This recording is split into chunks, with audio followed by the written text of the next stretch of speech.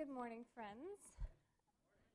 My name is Ashley Van Dragt, and a lot of you look familiar to me. I've spent time here. We have friends in this congregation, but if you don't know me, I am a pastor of a church plant called Church on the Ave that is a year and a couple months old. Brand new. We're over in the University District. We meet in a building called Chapel on the Ave, and it's a community that is primarily made up of UW students. It feels rich when we are together, but it's also tender because we're brand new. So pray for us, and I know that you already have been. My husband and I and another co-pastor, we're also pastoring a campus ministry, and that's well established and a ton of fun. But anyway, I'm glad to be here this morning. We're going to just dive right in to the beginning couple of verses of the Gospel of John. Also, I just want to say, you might wonder, why are you here? I am here because your pastors and the pastors at Church on the Ave, we're going to do a bit of pulpit swapping in the new year. So you'll get to see all of us. And our little community will get to spend some time with Mark and Summer. So that should be fun, hopefully. So, yeah. Right. Okay. So, on that note, John 1. In the beginning was the Word, and the Word was with God, and the Word was God. He was with God in the beginning. Through him, all things were made. Without him, nothing was made that has been made. In him was life, and that life was the light of all mankind. The light shines in the darkness, and the darkness has not overcome it. There was a man sent from God whose name was John. He came as a witness to testify concerning that light, so that through him all might believe. He himself was not the light. He came only as a witness to the light. The true light that gives light to everyone was coming into the world. He was in the world, and though the world was made through him, the world did not recognize him. He came to that which was his own, but his own did not receive him. Yet, to all who did receive him, to those who believed in his name, he gave the right to become children of God, children born not of natural descent, nor of human decision or a husband's will, but born of God. The Word became flesh and made his dwelling among us. We have seen his glory, the glory of the one and only Son who came from the Father, full of grace and truth. John testified concerning him. He cried out, saying, "This is the one I spoke about when I said, 'He who comes after me has surpassed me, because he was before me.' Out of his fullness we have all received grace in place of grace already given. For the law was given through Moses, grace and truth came through Jesus Christ. No one has ever seen God but the one and only Son, who is himself God and is in the closest relationship with the Father, has made him known." This is the word of the Lord. Thanks be to God. So, one of my favorite New York Times journalists is Nicholas Kristof. Anyone else? Okay. He often writes columns about global health, human rights abuses, and social justice issues.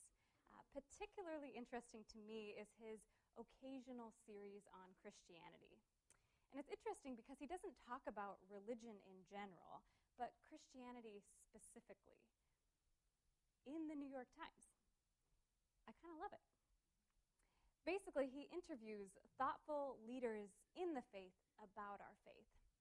And it's written out as a Q&A style conversation, mostly about doubts between this thoughtful journalist and seminary presidents and book authors and even past presidents. He once interviewed Jimmy Carter. In these interviews, Kristof expresses candidly that he doubts the virgin birth, he doubts the miracles, and he doubts that the resurrection actually happened. And yet, there's something about Jesus that he finds rather irresistible, deeply respectable. You hear this hint of reverence in the questions he asks. He's never hostile. He's just really curious. Something about Jesus' ideas and approach to the world, something about Christian people doing radical work in the world. Like, these things combined, and probably more, have heightened his sensitivities toward historical Christianity. He says, "I deeply admire Jesus' teachings." At the end of each of these interviews, he always asks the person he's interviewing, "Do you think I'm a Christian?" And it's kind of a gripping question. I imagine there's a good, weighty pause before those he interviews share their answers. Because what do you actually have to believe to call yourself a Christian? How many doubts and beliefs can you hold on to simultaneously in your brain and still use the title? Do you think I'm a Christian? Are you a Christian? All the time? Honestly. Okay. Like they say in the podcast, hold on to that question. We'll come back to it. So here we are on the second Sunday after Christmas, the first Sunday of the new year. And the lectionary this week has us reading the beginning of John's Gospel. It's quite literally his "here's where it all begins" take. And so it's super fitting for the new year. If you've read any of the other Gospels, and I hope you people have, you know that John's take is really different. I think helpful to think of as an analogy, it's more helpful for my own community, but at Church on the Ave, we have 3 different pastors, and we are all super different. You will see this in the new year. But we all do communion every week, and we all have very different approaches, very different styles to telling the same story. Jeff and Calvin, my co-pastors, they stick to a form. One always says, "What have you?" at some point in the meal. It's weird. We all laugh. The other uses the form right out of the back of the Psalter hymnal. And I do it differently. In the worship service debrief that happens on Monday morning with the rest of the staff, after I've led communion, they're always like, "Well, that was evangelical." And I'm like, great. And I think maybe that's what we can say about the prologue to John's Gospel. I think he gives us the more evangelical interpretation to how the story all begins. Unlike the other Gospels, he forgoes tracing Jesus' ancestry to Adam or Abraham, the narrative that says Jesus is one of us, with human parents and grandparents and the like. We don't hear about baby Jesus, no descriptions of manger scenes. Instead, John goes the cosmic route. He puts us in the very beginning of time, and he focuses on the supreme dignity and deity that should be ascribed to Jesus. He gives a new title to Jesus. What is it? The Word. Ho Logos is what he calls him. And it was this particular Greek phrase that, in a really general sense, meant reason. In a more philosophical sense, it meant divine reason or hidden reason.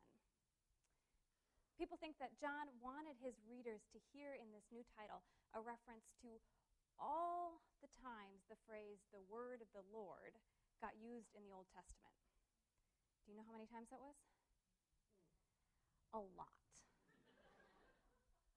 But maybe even more than that, he wanted his Greek-speaking audience to hear that in the incarnation, God's divine reason came into the world in the flesh. This weighty, significant, otherworldly truth. Nothing ordinary or babyish about it. And interesting to know is that scholars think that John's unique way of telling this story, and it is unique, was for a reason. John's Gospel was written last, well after the other 3 Gospels. And so probably they think that he was writing to respond to the translation and interpretation issues that were already popping up in the church. So apparently, in the early church, there was already this overemphasis on Jesus' humanity, such that there was this kind of weak sauce theology developing, theology that downplayed or entirely denied Jesus' divinity.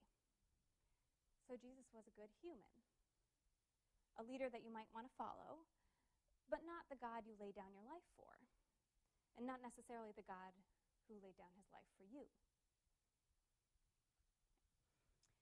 So back to Christoph and that series on Christianity. Most recently published in the New York Times was an interview between him and Philip Yancey. Who is Philip Yancey? Author. Yeah, okay. He is an author. If you are like in your 30s or even your 20s and you grew up with Christian parents, probably at least one of Yancey's books is on your parents' bookshelf.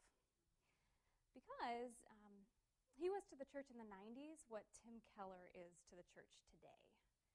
But he has way better hair. That's funny because Tim Keller has no hair. Okay. Anyway, the first interview question goes like this. Christoph says, "Merry Christmas, and let me start by asking about that first Christmas. Do you believe in the virgin birth? Doesn't that seem like one of those tall tales that people tell to exaggerate an event's significance?" Interestingly, Yancey answers in the Word became flesh and dwelt among us style of John. He doesn't defend the virgin birth. He broadens the conversation. He goes way back in time. He says, in the incarnation, God's own self came to earth as human. I wouldn't pretend to guess how divinity interacted with human DNA. He says, nowadays, with in vitro fertilization, virgin births are old news. For me, the issue centers not on the mechanics of reproduction, but rather the nature of Jesus. Let's go back to the questions that I asked. How many doubts and beliefs can you hold on to simultaneously and still claim the title? Are you a Christian? I think that to answer yes to that question, the truth is you do have to have some convictions about the nature of Jesus. Call it a prologue to the fourth gospel or a rebuttal to the early church, whatever you name it. John's gospel seems to suggest in no uncertain terms that conviction about the full deity of Jesus matters. And when we read all the gospel stories together, his gospel really does seem to say again and again, people, don't misinterpret who Jesus is.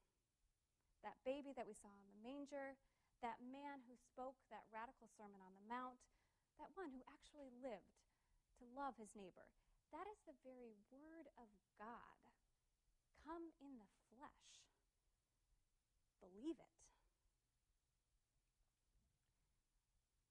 There is an interesting something more here in this prologue, and I think it's one with relevance.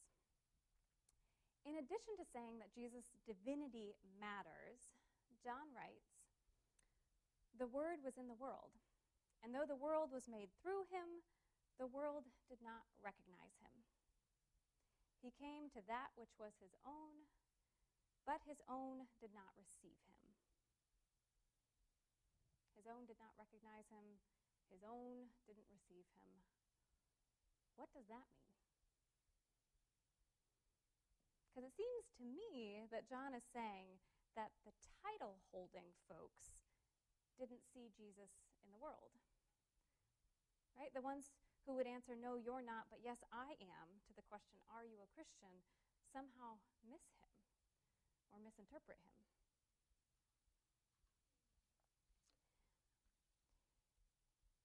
Christoph never comes right out and says it, but when you read his whole occasional series on Christianity, and even his other columns, what you hear is this other significant doubt. He doubts that most Christians actually believe what they say they believe. He points to our hypocrisy a lot, like we've missed something. I was reminded of this just the other day when the Roots staff, Roots is the homeless shelter that's right behind Chapel on the Ave, and our church has a partnership with it. The Roots staff were in our building for their holiday party. I always introduce myself as a pastor, and usually there are questions that follow that statement. But on that particular night, there were these really pointed questions about what I believe.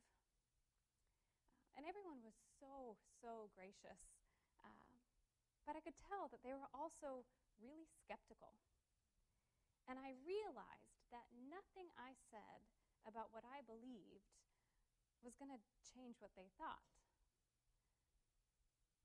Right? Because maybe they've missed the times that Jesus has shown up to them, but they certainly haven't missed the times when Christians they know or don't know were being idiots or bigots or racists or just plain old greedy, uninspiring people.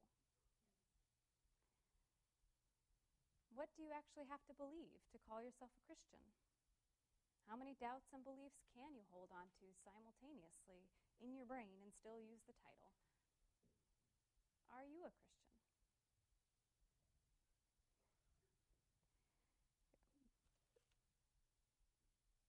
So the honest truth is, I don't actually think that's that interesting of a question, especially in a setting like this, right? I think here are some vastly more interesting ones. How has what you say you believe changed you? How have you been changed because of what you say you believe? And what do you believe? Do you think the nature of Jesus matters?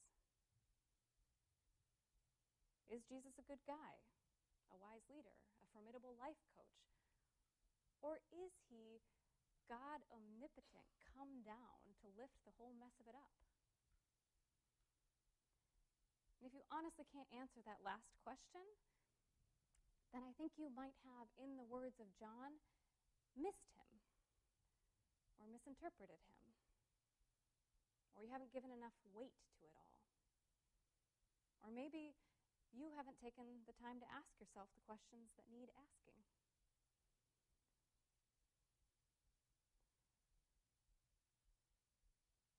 I know that I am focusing a lot on questions, and it might be frustrating because we are not in a small group setting and you don't get a chance to respond.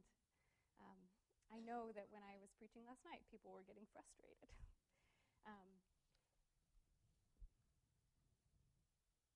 I suspect that you all know that faith, belief in the things that we can't see, is more than just a merely intellectual exercise. You know that it's never as simple as a yes or no answer. Something about these things that we say we believe is supposed to seep into our bones and change us. And that change is a part of our answer to all the questions, right? My kids, you saw them, the two little blonde boys who never stop moving. They're learning a second language. For 6 hours a day, the adults at their preschool only speak Spanish, and my kids are just picking it up. Their holiday program featured this song, La Bamba. It was weird and wonderful. The kids were singing it, dancing with it, like, baila, baila, la bamba. We all know it. Okay, I just sang for you. This is exciting. I was fascinated when I was watching them because my super-duper white boys were shaking their hips in a way that I can only describe as having this Latin flair. And if you ask my oldest son, like, Elias, what does that song mean? He can't answer. Instead, he just starts moving. And this is about right, because there isn't a direct English translation for La Bamba.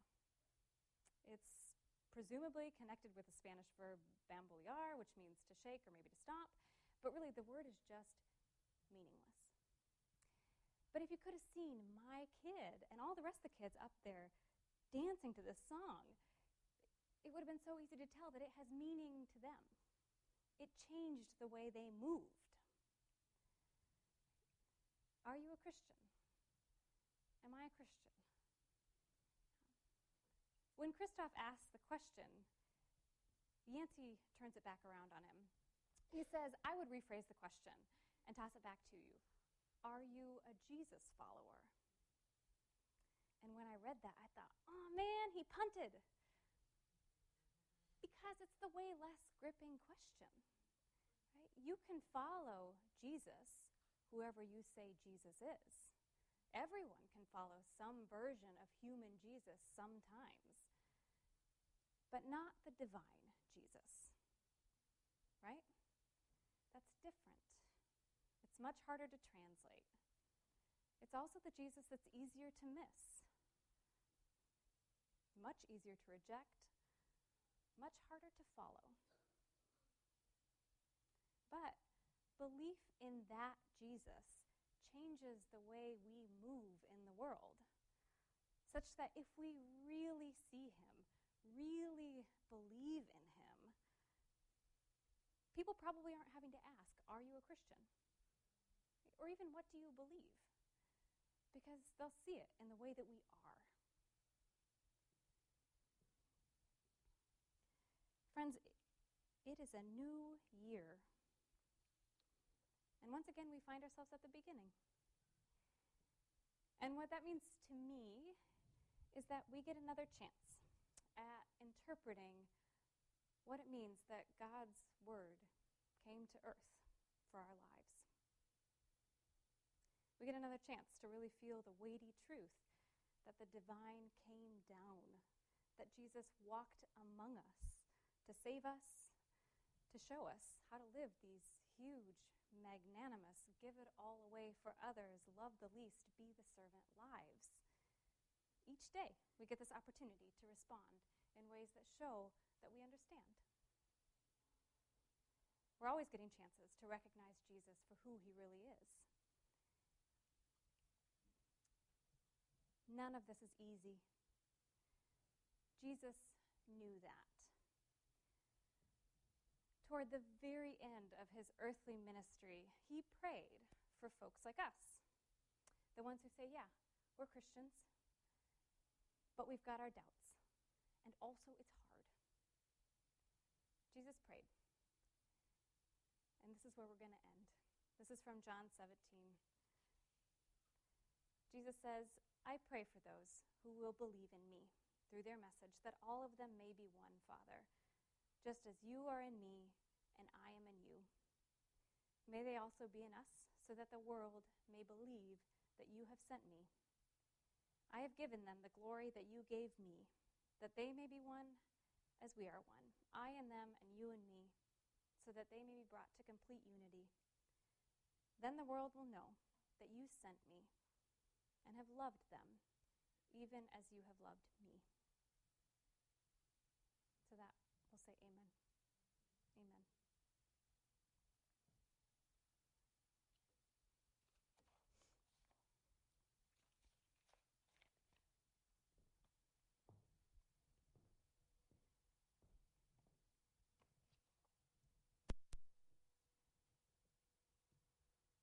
Okay, so friends, La Bamba is that meaningless song that makes kids move. I have one of these songs too. It's Send Me On My Way by Rusted Root. Do you know that? I am not going to sing it for you, but when you put that song on, I just start moving. It too includes unintelligible words. When I looked up the lyrics this past week, one of the unintelligible words is spelled capital O, M-B-A-Y-S-E-E-Y-O-U, Umbaseyu. Totally meaningless, but seriously, try not to dance. Okay. Joey is not here this morning. Uncle Joey is what my husband and I call him because he spent a lot of time with our kids. Also, a lot of people at Church on the Ave know him just as Uncle Joey, which is a little strange. Anyway, his song, and he can't even defend it because he's not here, it's a Beatles song, Obla Di, Obla Da. I have seen him move his weird body to that. And And I know that he does it a lot because my kids sing it and we never sing it. I'm sure that you have these songs too. These, unintelligible, hard to translate what it means, but it makes you move songs. And I think a lot of things make us move, right? A good beat. What we believe does make us move. Ritual makes us move. Our whole body, our whole community, once a week, does this little dance when we come around the table and we remember. I think it's like the only choreographed dance that we all know. Right? And maybe it's not so much that we move to the meal as much as it is that the meal moves us. Because on the night the very divine Word of God was betrayed, that Word, Jesus incarnate, broke bread with his friends, the folks who were supposed to understand him best. But somewhere along the way, they missed him, or they misinterpreted him, or maybe they were always doing this. One of them gave up his whereabouts for some quick cash, not even enough to buy them all a nice meal, but that didn't matter, because on that night, Jesus had already fed them dinner and more. He promised to sustain them until the very end. And he did this knowing all the while that they, his friends, the ones who said they believed in him, he knew that they were never going to move in the right direction, right? That direction being closer toward him. They were going to run in the opposite direction and then run right on back, needing forgiveness and that embrace that is reserved for the prodigals, all of us, right? He knew that that would be their dance all the time. And yet, Jesus broke bread for them. He broke bread for them anyway. And he poured out wine for them.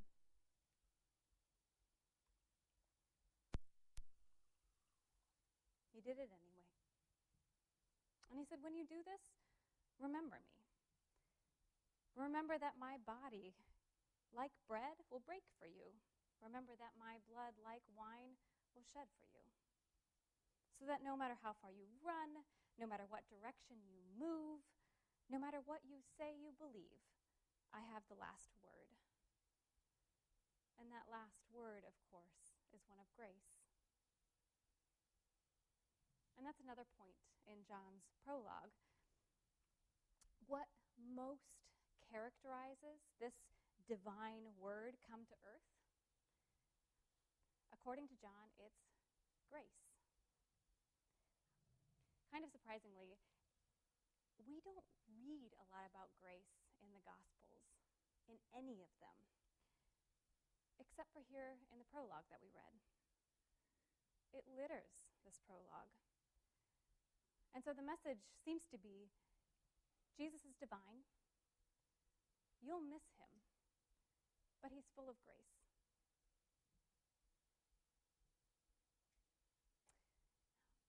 From him we receive grace upon grace upon grace, is one translation.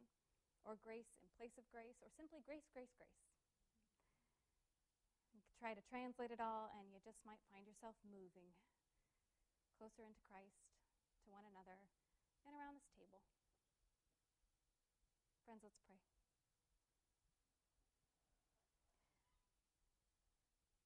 God, in our lives, we want to get this dance right.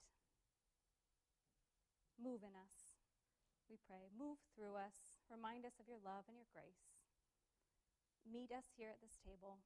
Fill us here at this table so that we can go out into the world and remind the whole messy place of your love and your grace. In Jesus' name we pray. Amen.